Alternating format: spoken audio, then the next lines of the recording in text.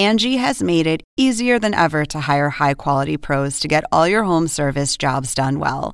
Just bring them your project online or with the Angie app, answer a few questions, and Angie will connect you with local pros who match your specific needs. Or book a service instantly at an upfront price. So join the millions of homeowners who use Angie to care for their homes and get your next home service job done well.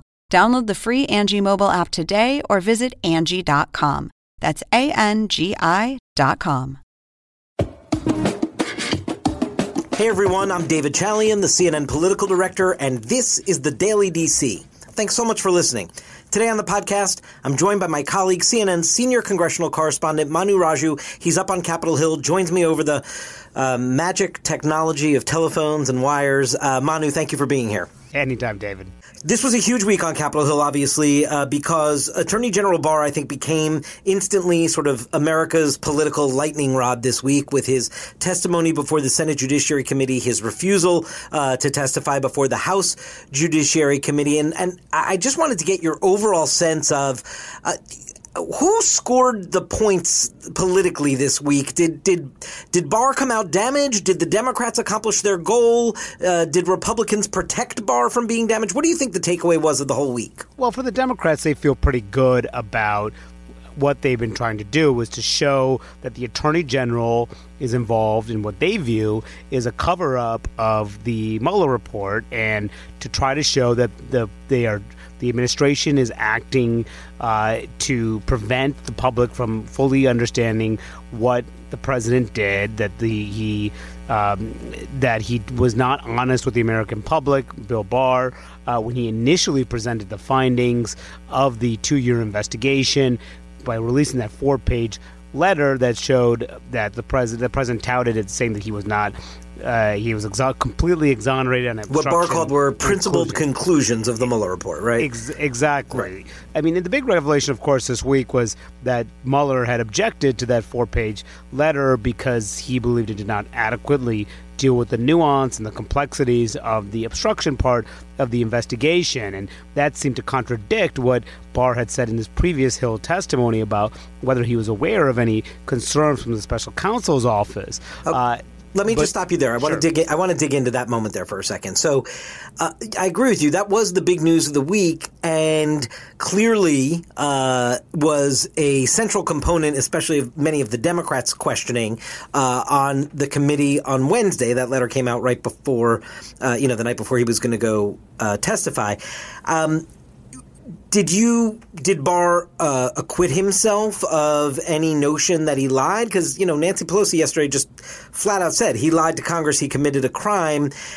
Is this something that's up for debate or no? I mean, what he told Charlie Crist, what he told Chris Van Hollen does not match the reality of now what we learned in this letter and information about the phone call between them. Yeah, and he was trying to make it say there was a difference between what the special counsel had told him in a private phone call versus what he had read in a press report, which is what he believed he was responding to in that line of questioning from the senators and the congressman in his previous testimony.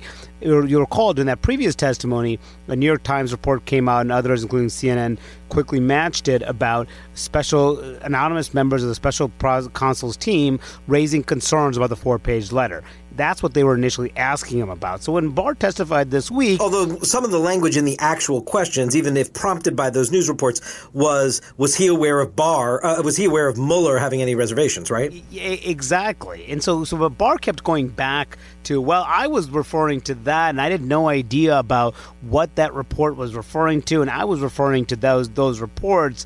He was trying to say there was a difference between that and the very clear letter that the Attorney General sent him. And what Barr also said was the phone call that he had with Mueller was not, he said Mueller, after he sent that letter, Mueller called him up and didn't express any concerns about the letter itself, but how the media was portraying the letter. So that was what Barr was trying to say. Well, I'm not aware of any concerns, even though the letter says very, very clearly in plain English that he was concerned about the way that this was characterized by the Attorney General. But right, not about media reports. Yes, it was about that the country had a misinterpretation, but it was clear in the letter that Mueller wrote to Barr that he was talking about Barr's characterization. Absolutely. Now, the question is, Pelosi went a lot further than a lot of Democrats were going. It was actually surprising to hear her say that the Attorney General committed a crime. I mean, that is a pretty remarkable thing for a Speaker of the House to say about an Attorney General of the United States. It's so true, Manu. I know we get so numb to these dramatic developments in our lives these days in covering Capitol Hill and the Trump administration, what have you. But the Speaker of the House just said that the Attorney General of the United States lied to Congress and committed a crime. That does not happen every day. Yeah, and this is what Michael Cohen is going to jail for 3 years for one of the crimes that he committed was lying to Congress. So, and she was asked directly, do you think the Attorney General should go to jail for this? And she sidestepped that question. Stunning. But, most Democrats have not gone that far. Maybe they will now that Pelosi said that yesterday. But Republicans believe that the Democrats looked in their view, silly because they think that they went way too far in going after the reputation of a distinguished individual who has had a long career and who has been, in their view, transparent and forthcoming and has given as much information as possible. And they believe that that what happened on Thursday when he did not show up before a House committee hearing because of the dispute over the format, they believe it was the Democrats who ended up looking silly by their theatrics, including one member, Steve Cohen, bringing in a bucket of KFC fried chicken to show that the Attorney General is chicken. So, so each side, going back to your initial question, each side believes that they accomplished their goals, but because that's the thing about this universe that we're in. We can all see the same thing happening in front of us, and the two sides can have wildly different interpretations about what the outcome means. Manu, explain to me a little bit about those negotiations between Nadler and Barr about whether staff attorneys should be able to get 30 minutes per side to question more extensively than the 5 minutes per member on the committee. First of all, how normal or not normal is it for a congressional committee, a chairman, to negotiate with an administration official about how the testimony will proceed? And secondly, is this a fair objection from Attorney General Barr, or was this just an excuse to stonewall? It's such an interesting development that happened over the last several days because it's not uncommon that they would discuss what the hearing would look like beforehand. What is less common, and in Republicans' view, completely unprecedented, is the use of congressional staffers, attorneys, to question. They say that there's been no instance where a committee staffer on the House Judiciary Committee has asked questions of a cabinet official in an oversight hearing. Now, the question is, what is precedent? Because the Democrats will say, well, look, there have been impeachment proceedings where committee staffers have asked questions of witnesses. But this is not an impeachment proceeding, so why should he be allowed to ask questions? And then the Democrats will come back. And those witnesses weren't cabinet officials, right? Exactly. And the Democrats will say, well, look, it's been perfectly normal for the last Congress, Republicans controlled the House.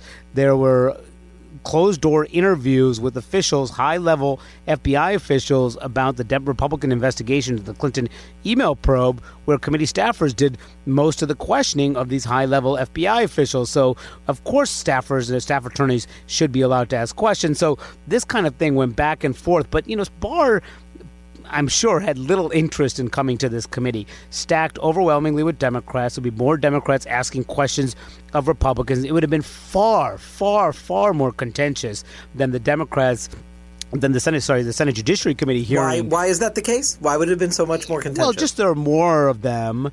There's a even more partisan committee than the Senate Judiciary Committee, which is hard to imagine because that committee is incredibly partisan as well, and it would be much longer. And there are towards the end of that hearing, there are more Democrats than Republicans on the House Judiciary Committee. There would be maybe 10 or so more Democrats who would just go one by one, just hammering Bill Barr for, a lot longer.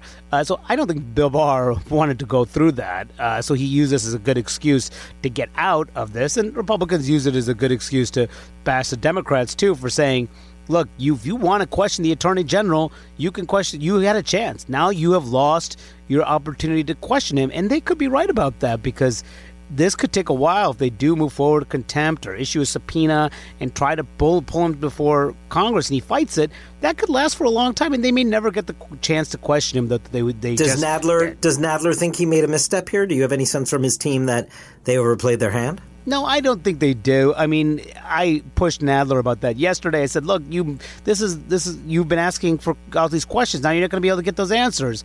Are you concerned you made a mistake? And he said, we cannot let the administration dictate the rules of our committee. That was his line. Now, this is all wrapped up, of course, David, in this larger fight between the White House and the Trump administration over a range of requests. And Democrats are furious that they're getting stonewalled at every turn, from minor requests to major requests to subpoenas. They're not getting the information they want. And the last thing that they want is to acquiesce to any sort of demand from the Justice Department, because they're getting pushback at every turn. So all this is just leading to what is likely going to be a prolonged court fight. So who knows how that turns out.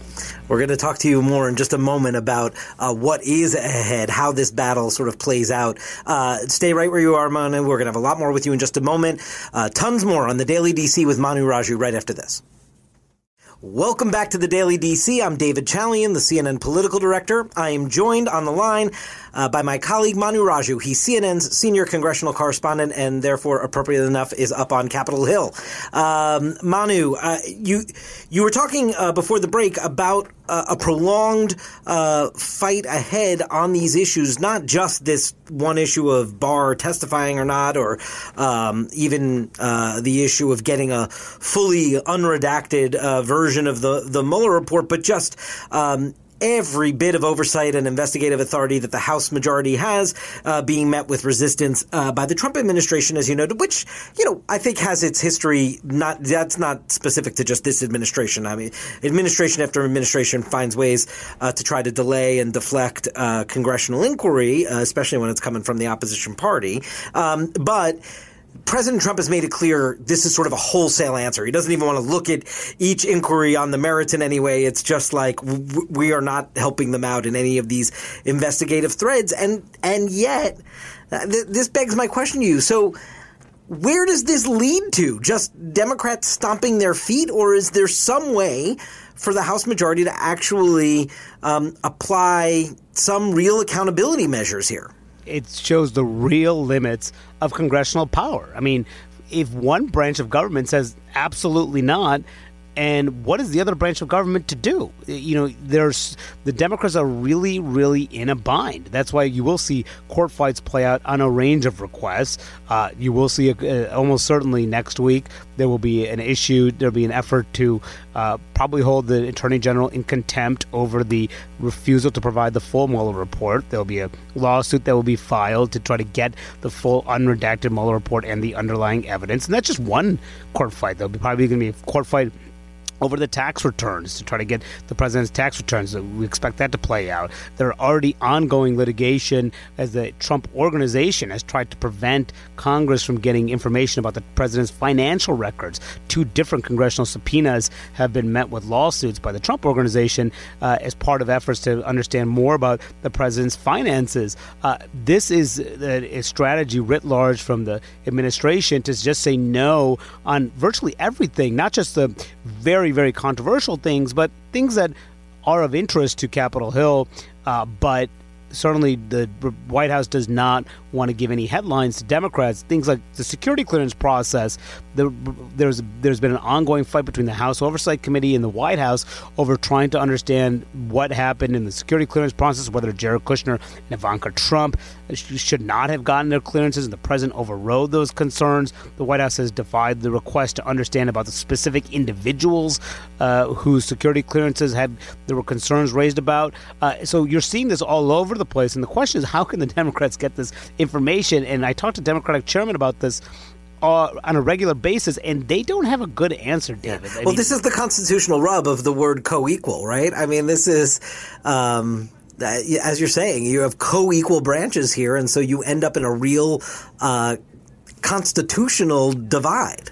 Absolutely. And, they do have a constitutional remedy, impeachment, of course, to try to move forward on that. And you're hearing more Democrats in the rank and file say, if the president's going to defy our subpoenas and our oversight requests, this is an impeachable offense. Okay, but you're hearing that more in the rank and file, but all the public opinion surveys indicate that is getting less and less of a popular option with the American people. Absolutely. And who reads those polls more closely than anybody? Nancy Pelosi. And she knows full well going down that route is a political loser because the public doesn't support it, and it's not going to succeed. Certainly, maybe you can get it through the House, but not going to get the Senate to convict. And impeachment is not a snap of the fingers process.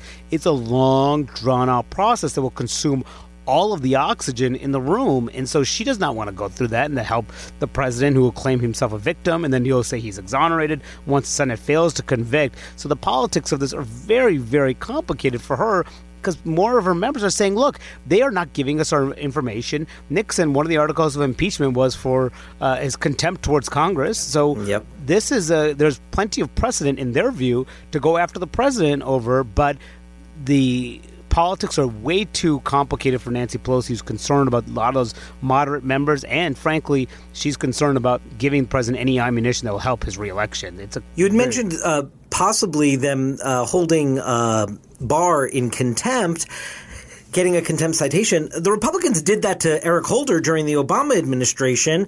There was a vote. Congress held him in contempt. It went to court, took a year and a half through the process, but the court threw it out. They said that they could not do that and that he was not in contempt. And I'm wondering, the Democrats you're speaking to, do they think they have a stronger argument this time around? Or Yeah, it's a great point. And I actually did talk to some members in the House Judiciary Committee specifically about that. I said, look, the Republicans do the same thing with Eric Holder. They contend that it's different because this goes to the heart of the congressional oversight request, although that's pretty much the argument that the Republicans were making too, that they were not getting the information they were seeking as well. So the contempt really is another example of the lack of how little the Democrats have in their arsenal to really hold the administration's feet to the fire, as they are so eager to do, because in the end of the day, it's essentially a slap on the wrist, if anything else. And that's why some are talking about the idea of levying heavy fines potentially, thousands and thousands of dollars a day for someone who's defying a subpoena potentially. Those are kind of things that people are talking about. Some members have said, why don't we jail someone who's defying a subpoena, bring back something, power that Congress has not used in many, many, many, many years. But that also is something that's not seriously being considered at this point. Right. But it's causing a lot of consternation among the Democrats up here. Two final questions to you back on the Senate side with the Barr's testimony. I want to ask you about one member of the committee from each side of the aisle, because I thought they were sort of stand out. It seemed to me that Kamala Harris was the one that sort of drew the most blood of Barr, or got under his skin more, really applying her prosecutor credentials. He almost seemed a little bit rattled by her questioning so much that he sort of threw his hands up at one point and just said, I don't know, because it says he could not come up with a sufficient answer.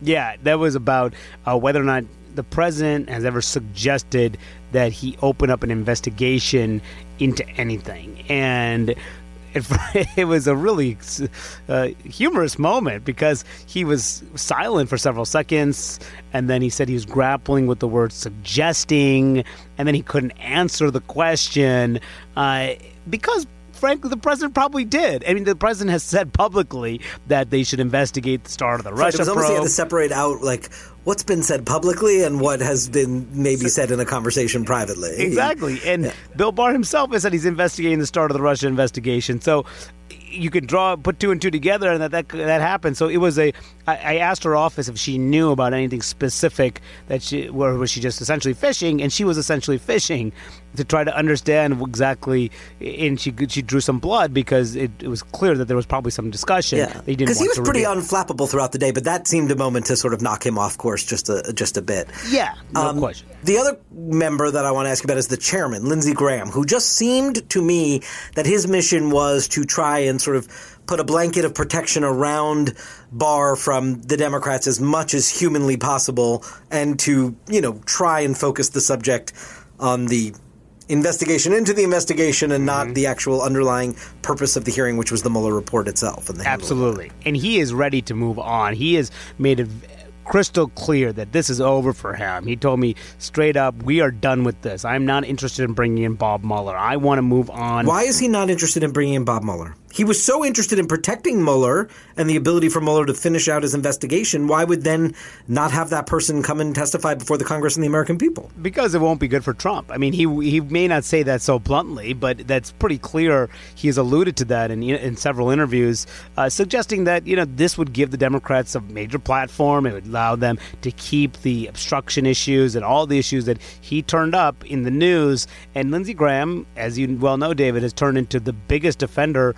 of Trump and one of the most powerful defenders of Trump on Capitol Hill since his time as being one of his biggest critics during the 2016 campaign. And now that he wields the chairmanship of the Senate Judiciary Committee, that is such a key ally for the president to have at this time of these investigations that are going on, because Lindsey Graham does not want to direct his committee to look into all the issues that Mueller brought out. He wants to look into all the issues that the president wants to look at, which is the concerns that they have with how the FBI carried out the investigation. That, of course, was a favorite topic of Devin Nunes, and that was a line of questioning that Lindsey Graham had for Bill Barr at the start of the hearing as well. So watch for that to be his major focus in the months ahead, and it'll probably help him in his own re-election come 2020 as he no longer has to worry about a primary challenge. That's been an issue for him in the past, but not anymore, in large part because of the way he's aligned himself with Trump. Makes you wonder what his late friend John McCain would think about how Lindsey Graham has sort of moved on the Trump spectrum over time. Manu Raju, thank you so much for being here. I really appreciate your insights. Keep up the great work, sir. Thank you, David. That does it for this edition of the Daily DC. Thank you all so much for listening. Hope you'll tune in again right here on Monday.